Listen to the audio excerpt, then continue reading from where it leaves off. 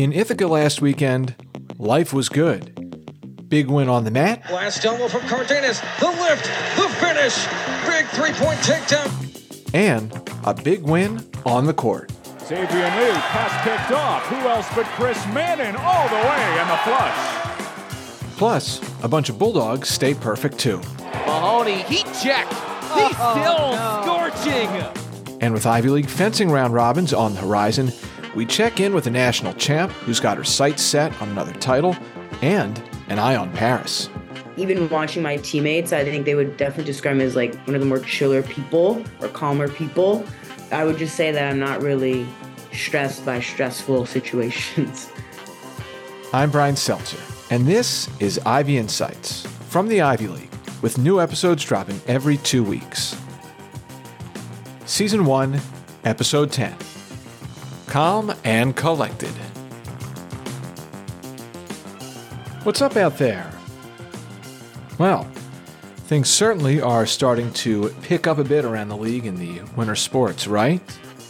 Some big results coming in this past weekend. We'll have updates on hoops, wrestling, and tennis to come in a bit. But first, we're going to start with Lauren Scruggs. Lauren is a Harvard junior, just turned 21 years old the other week.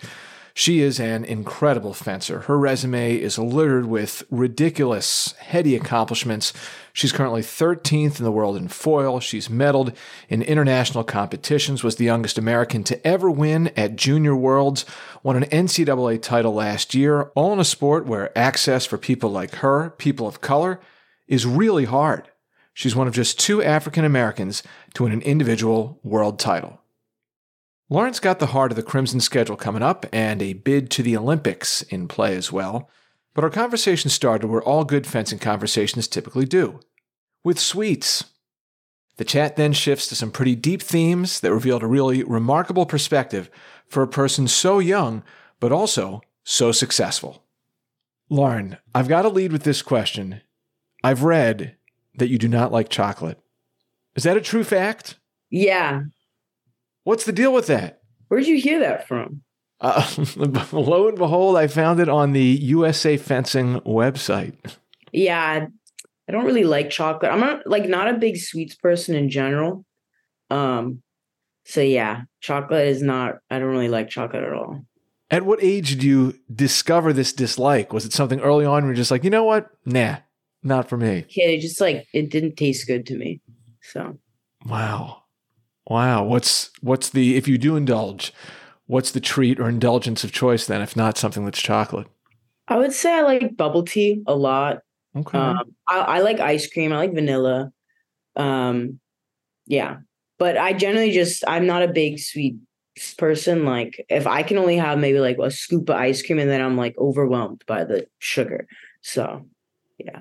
There you go. And honestly, if we're speaking frankly, it's probably in your position, given what you do, it's probably for the better that sweets aren't a dominant thing, right? Yeah, it helps me out a lot. So catch us up to speed. What's the season been like so far for Harvard? Yeah, so the women's team has had a pretty good start considering, we're down a person. So we actually don't have a full team. I think Harvard is probably one of the smaller teams within the NCAA. So I think for kind of our size, we've had a really good season. We just came back. We just had a meet this weekend with NYU and Duke, and we won both of those. And they're pretty, decently strong schools. So things have been great. And then from a personal career, we had one Senior World Cup, and there I got my first top 8 on the senior level. So that was a big deal for me. And that kind of put me in like the top 16 spot in the world. So that was a big deal. Yeah, pretty good so far. But I have a lot more tournaments to go. So you obviously had a big moment for yourself as a sophomore last year, NCAA championship. How did that affect your work going into this year as a junior? Yeah, I mean, I would say that the way the NCAA championships are structured, it's a really hard tournament. I would say it's probably like the hardest tournament I've been to. Aside from regionals, because it's all 5 touch bouts until you get to the very end. So just like being able to go through those 2 days of fencing and push myself, because going into the second day, I honestly was ranked not where I wanted to. So I really had to grind that second day to make it to the Final Four. I think it just really gave me that experience to kind of push through tough times. And so I think that really translates to like the international fencing world, where it's like every touch matters, every bout matters, because you're fencing with, the best people in the world. So it's helped a lot. I'd have to believe that given fencing has the individual component, also having the team aspect is kind of cool too. Yeah, so I'm definitely someone who I like to kind of rely on myself. Like I like that with fencing, like if I lose, it's because I lost, not necessarily that, let's say, like, for example, basketball, you be the best point guard in the world, but if your teammates maybe are not up to par, it's kind of difficult, to, win those games. Versus fencing, I have like all the control in my hands, right? If I win the bout, like I'm winning the bout.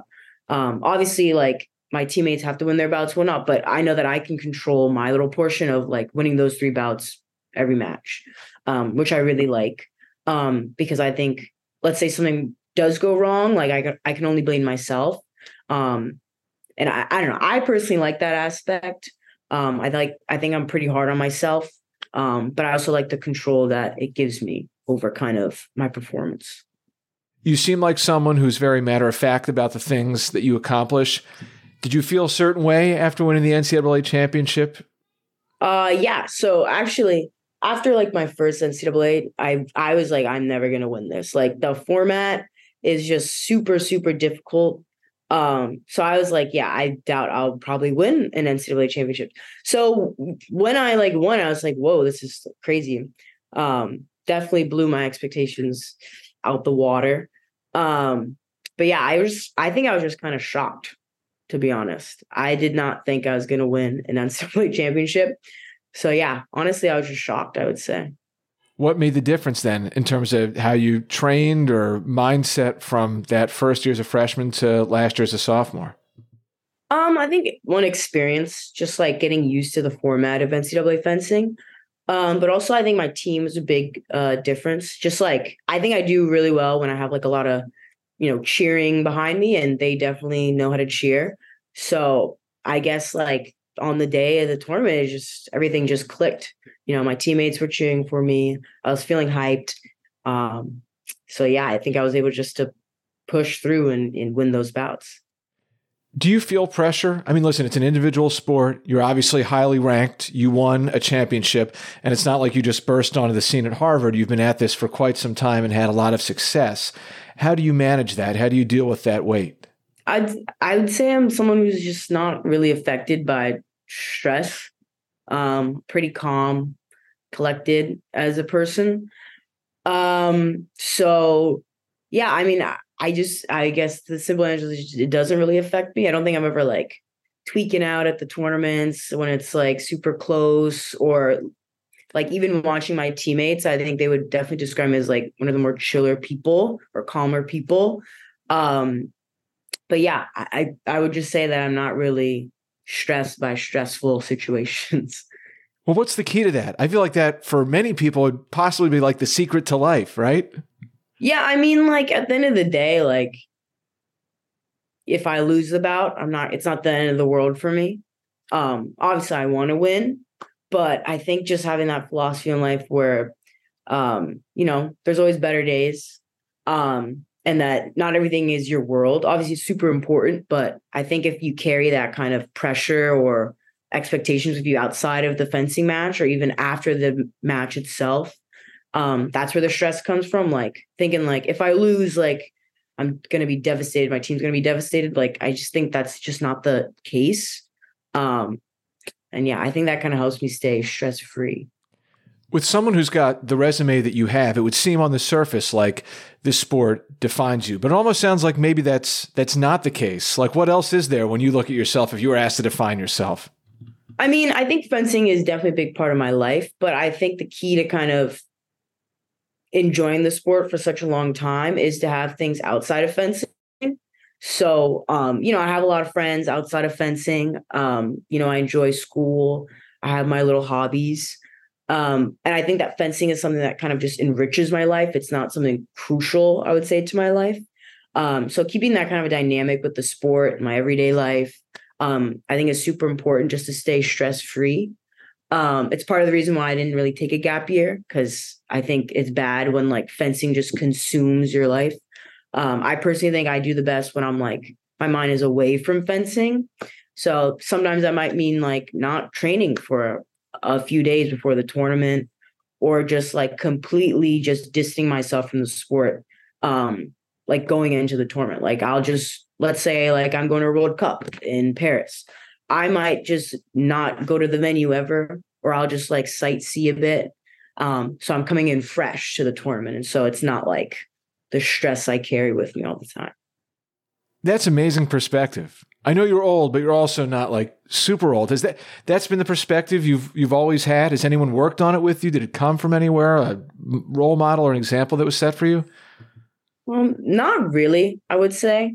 I mean, fencing has always been super important. Like, I think when I was younger, I saw fencing as a way to like open doors for me in terms of opportunities. Like going to a great college, I think it helps to be world champion. But yeah, I don't know, fencing's just always been this like thing that I did, outside of school. But I wouldn't say it was my life. I mean, it is kind of my life. Like I spent a lot of my time doing it, but that's just not the way I see it. Did Lauren find fencing, or did fencing find her? Her entry into the sport has a lot to do with her brother, Nolan, who fenced at Columbia, and also the Force. Yes, we're talking about that Force. My older brother is like a big nerd. He really likes Star Wars. So when he saw the movie, he was like, I want to try fencing. And I'm like, we had like a 5-6 year gap. So when he started doing it, by the time I was in like second grade or so, that's when I could really get into the sport. And since it was just easier to have us both doing the same activity for my mom, that's just kind of how I got into the sport. But I think I've always been pretty athletic as a person. So I guess the sport just kind of clicked with me, kind of the feeling of like moving and just like kind of taps into your fight or flight. So it just kind of fit with me. Like, did you guys, when you were younger, did you pretend to be characters in Star Wars while you were like going around the house or anything like that? No, but I think I really found myself liking kind of the evil characters, like really liked Darth Vader, the Sith. I don't know. I think I just like villains a lot. So yeah, I would say I'm a big red lightsaber person. Take us inside foil. And what is it about that you think plays to your strengths? I think I'm a pretty calm person. And I think compared to the other weapons, like saber, I think you got to be a little hot-headed. And then epee is like, I personally think epee is a little odd. It's like you got to get hit, but you got to hit the other person, but you don't get hit. It's just not really my thing. So foil, I think, is a good mix where you can be super aggressive, but you also, I think, to do well, you have to be a little calm. You can't just like run at the person. So I think that kind of is why foil fits with me. It's a little bit of both. With your brother, was it a competitive thing that you and he had going on? Did he kind of put an arm around you and say, hey, this is something that really means a lot to me. You might want to try it too? At the start, no. I think my mom just put us both in fencing, so it was easier for her to pick us up. And I think I was always a little competitive with my brother, less so him being competitive with me. I think just being the younger sibling, I was like, I'm going to be better at this than you. That was kind of the mentality I brought. But given that, he's a guy and I'm a girl, we don't really compete in the same events. But definitely when I was younger, I think my mom would say, like, tell me stories of how, like, I'd be in the stroller at the fencing tournaments watching my brother, being like, you suck. Like, I'm going to be so much better when I do this. And then, when I started doing it, I think I ended up being a little better than him. Not that my brother was great at fencing, not going to lie. He had a great career, but yeah, I think it was I'm not like I was just gunning to be better than him, but I think it was just the spirit of me when I was younger I just want to do everything better than my brother. How has your relationship evolved through the sport? Oh, it's great. It's great. I mean, he's like, I think he really liked fencing. He went to Columbia. I think he got second at NCAAs. So, there's a part where I performed a little bit better than him. But yeah, he's just like me. I'd say he's pretty calm. But yeah, we have a pretty good relationship. When you take a look at the demographic dynamics in fencing, the odds are stacked against Lauren and Nolan. They're black. According to a recent study, only 13% of Americans who fence identify as people of color. Lauren's mom's side of the family is from Jamaica. They emigrated to the United States. She grew up in Queens. We talked about what it was like for her to access a sport where she doesn't see a lot of people who look like her. Yeah, so I wouldn't say it was easy. Luckily, my mom found this really local club in Brooklyn called Brooklyn Fencing.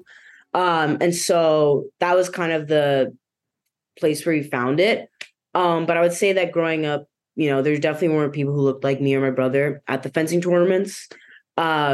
So I think something that my mom would tell us is like, it's like us against the world, basically. And so I think we carried that mentality a lot going into the tournaments. Like if you talk to, some of my fencing friends from when I was like younger, I'm a lot more chill now, but I think back then and like at the tournaments, I was zoned in on what I was doing. Like I didn't want to talk to anyone. I didn't really want to like socialize. Like that just like wasn't me, which is kind of crazy for like a little kid, like a 10-year-old kid.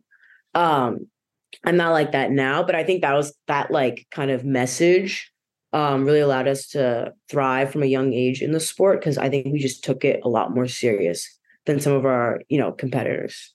That us against the world mindset you spoke about that your mom kind of drove home as a message to you and your brother, what connection do you know, as she shared that with you, that she has to that mindset, that outlook? Not sure. I guess just like, I don't know. I mean, my grandma immigrated here. So, I think that mindset has always, I guess, been in the family of just like push it, work hard, and you'll find success.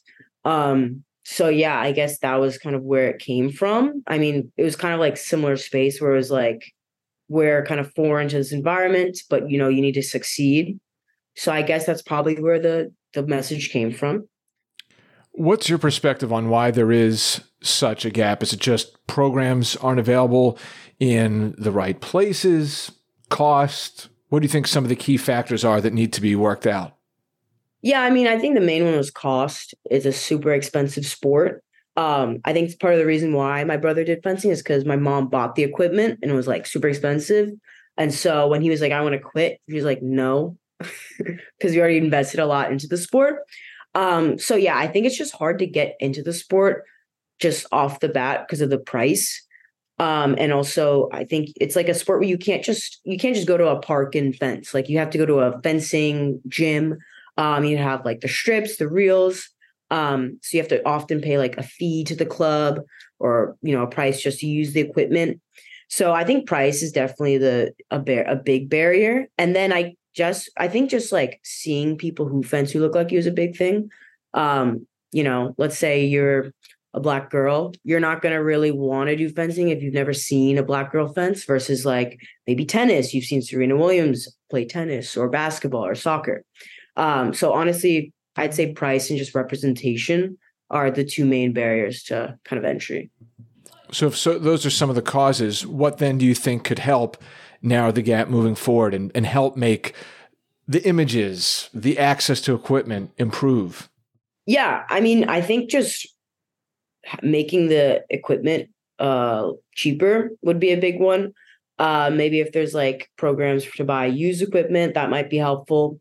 And then also like if clubs would lower their fees, obviously, paying rent, at least in New York is pretty hard to do. So, it's understandable why they're so expensive given the cost of running a fencing club. But if they could have, free trial programs for kids during the summer, that'd be great.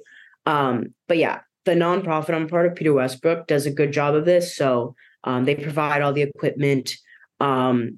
It's free for any kid who gets in the program. And then also a friend is Zynga runs a program called Peast. It's basically under the same format as Peter Westbrook. She came from the Peter Westbrook Foundation, and she has a program to kind of introduce fencing to marginalized communities. So having more programs like that would definitely help. I Currently, I think the programs that I know are mainly in New York, which is not going to capture, most of the United States. So if you had programs like that in like Texas or in California or Ohio or something, that would definitely help bring up access to the sport. Is there something that you get from fencing that you feel, based on your experience, just can't be captured by any other sport? Yeah. I mean, the fact that fencing is like the other person's trying to hit you, I think is a big part of the reason why I like it. I think there's just something so like human or like human nature about it, where it's like you're literally trying to like protect yourself from getting hit, and you get to hit the other person. Not that I'm like a violent person. I don't think I like boxing or kickboxing, but like something about that, it's very like personal, is what I really like about fencing, where it's just like you hit them and it's like, yeah, I hit you. I really like about it versus like I've played basketball before. I dabbled in tennis a little bit, and it just didn't have that same kind of feeling of like, yeah, I did that to you, versus like, fencing. It's like, yeah, you got hit by me, which I really like. Coming up the first weekend in March, NCAA Regionals. The national championships are 2 weeks after that, and Lauren's got a title to defend. Her main focus right now, college. But you also can't ignore that 5-ringed elephant in the room. That's the Olympics, coming up later this summer in Paris. Lauren's been part of the U.S. national program for years, but she's never been an Olympian. It's on my mind. I'm trying not to think about it, because I think that's the best way to go about it. Just like keep doing what I'm doing at the tournaments. But yeah, it's definitely on my mind, but I'm also trying to not think about it so much when I go to the tournaments. How does obviously the work that you're putting in for the season that's in front of you with Harvard overlap, work in concert with whatever might be required to get ready to make a bid for the Olympics? Yeah, I mean, the Harvard fencing program is really great. Daria, she's had experience, qualifying for the Olympics herself. Daria's our coach. So she's been really helpful in just kind of preparing us for that, because I'm not the only one on the team trying to qualify. On Epee, we have Jonas Hansen, and then we have Jessica Guo, who's already been to the Olympics. So she's been super supportive in just like crafting a training regimen that's going to be really helpful. So, for example, like we're fencing a lot more versus like weightlifting, just because I think for fencers, it's really important just to fence more than weightlifting, just the nature of the sport and like what's required of us. She's also really accommodating in terms of just traveling and making sure that, let's say we have issues with professors because we're missing class. She's always like, just CC me on the email if you have issues with that. So she's been great. And I think it's been really helpful in just ensuring that I'm entering this Olympic season in like my best shape and ready for what's going on. Is the Olympics a goal? What would that mean for you to get that opportunity? Yeah, I mean, it would be super cool. I think any fencer who's, traveling to World Cups and fencing on the senior level, the Olympics is the goal. And then I think just to qualify for Team USA would really be a testament to like everything I put in, my mom put in, my family put in over the years. Maybe like I've been fencing for like 12 years or so. So it would just be like a really great opportunity and just like a testament to like all the work I've put in over the years. Even with fencing being such a prevalent thing in your life, there is balance. How is being at Harvard, being a student in the student part of student athlete, what type of balance has that brought you? What do you enjoy the most about it? Yeah, so I think for the first time in my life, I was able to like really enjoy school. I think I talked about that in my like interview with admissions, how I just really want to enjoy school for the first time. Just because during high school, like obviously you're trying to get the best grades you can. You might not explore those like silly fun classes. Also, I was traveling a lot with fencing. So I think I've really just enjoyed being at Harvard and just like learning. We obviously have, some of the best professors in the world. I've taken some super cool classes. So yeah, I think just being at Harvard has really, I guess, added another way in which I can kind of separate myself from fencing in a productive way. So yeah, I've had a really good time just like learning at Harvard. I'm concentrating in philosophy, so doing a lot of thinking every day, and reading and like learning about all these crazy people from the past. So yeah, it's been great. Seriously, I have got to get me some Lauren Scruggs outlook and chi in my own life. Just such a refreshing way to hear someone view the world. Alrighty, time now to go around the rest of the Ivy League. If only there were a sound effect for the red alert emoji, because man, did we have our first injection of drama into the men's side of the Ivy League race this past weekend. It is a massive win for the Big Red. They get to 4-0 in the Ivy League and hand Princeton their second loss of the season.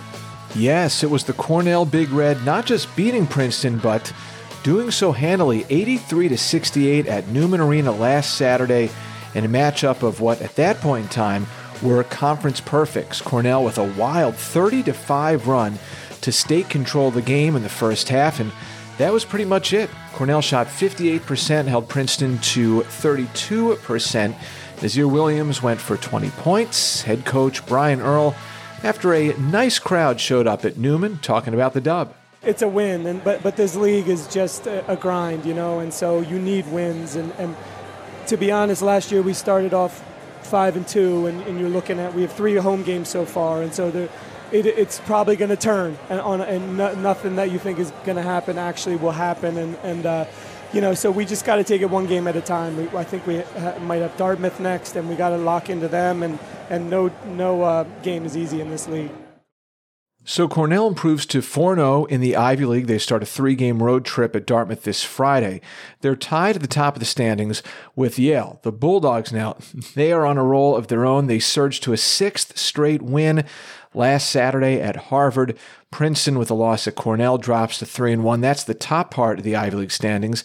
And then after that, it is just a wide open battle at the moment for who might jump up and raise their hand to go after that 4th spot for Ivy Madness in the middle of March. All at 1 and 3 right now are Columbia, Harvard, Penn, Dartmouth, and Brown. 5 teams vying for 1 spot, assuming that the 3 at the top, Cornell, Princeton, and Yale, continue to do their thing. Looks like we've got a fantastic race taking shape on the women's side for Ivy Hoops. You've got Tigers, you've got Lions, and yes, Bears too, plus a splash of crimson. The Bears trying to hold on. 4-point game. Minikazi hoists it up. Won't go. Rebound to Arnoley. And that'll do it. The Bears hold on for the victory. 35-31. And no, that is not a typo. Brown improves to 13-5 overall on the season, 4-1 in Ivy League play. That keeps it. Yeah, how about that? The Brown Bears right in the thick of things. So heading into the 2024 season, there certainly wasn't much doubt that Princeton and Columbia would be right at the top of the standings vying for a championship. Princeton showing no signs of slowing down. They rolled Cornell by 38 on Saturday. It was their 10th win in a row. They are unbeaten at 5-0 in the league. Columbia bounced back after losing to Princeton the week before with a very nice emphatic win of its own, 85-55 over Penn at the Palestra. The Lions keeping pace at 4-1. The Harvard Crimson also 4-1, and they're another team that going back to the fall probably wouldn't have been shocked if you were told that they'd be right there going for one of the top spots in the Ivy League. But going back to Brown, they are winners of 11 of their last 13 games, and they're part of this 4-1 three-way tie for second place in the Ivy League after a 2-3 start to the season. The Bears were picked to finish 6th in the Ivy League preseason poll, but they've been a terrific surprise so far. The score from the game against Dartmouth last Saturday, 35-31, grinding out that victory with their defense, one of their better rebounding efforts of the year. Through 3 weeks of Ivy League play, get this, Brown already matching its entire conference win total from all of last year. Moving on to a court of a different color, Ivy League tennis. It's that time of year, the men and women combining for 8 wins over power conference programs from the likes of the ACC, Big East, Big Ten, and Pac-12 within the last week. Columbia and Harvard men, both ranked inside the top 25 nationally and qualified for the ITA Division I Men's National Indoor Championships. Harvard with a couple of noteworthy wins over UCLA and Northwestern. On the mat, Ivy Wrestling once again in the national spotlight. The clock expired before the takedown, but 4-0 win. One of the biggest wins of his college career. He upsets number 3, and Cornell has secured the dual meet win. Jacob Cardenas getting it done for Cornell. Big-time victory over then number 3 from Mizzou All-American Rocky Elam. One of the highlights from a very nice victory for the Cornell Big Red, 20-16 over then number 2 Mizzou. The Big Red, very deservingly, named the NCAA Wrestling Team of the Week. Cornell and Penn both in the team top 25 throughout the season.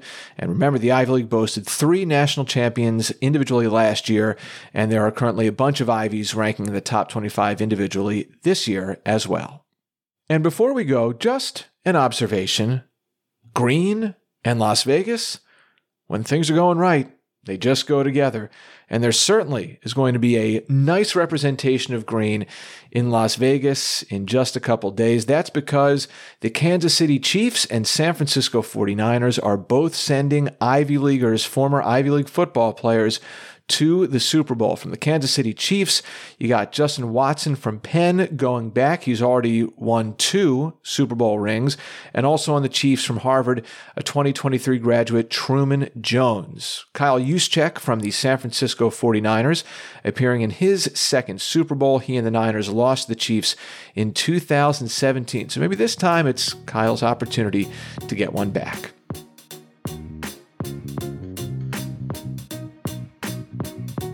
Ivy Insights is a production of the Ivy League. Our executive producer and master of information, the Ivy League's Associate Executive Director of Strategic Communications and External Relations, Matt Panto.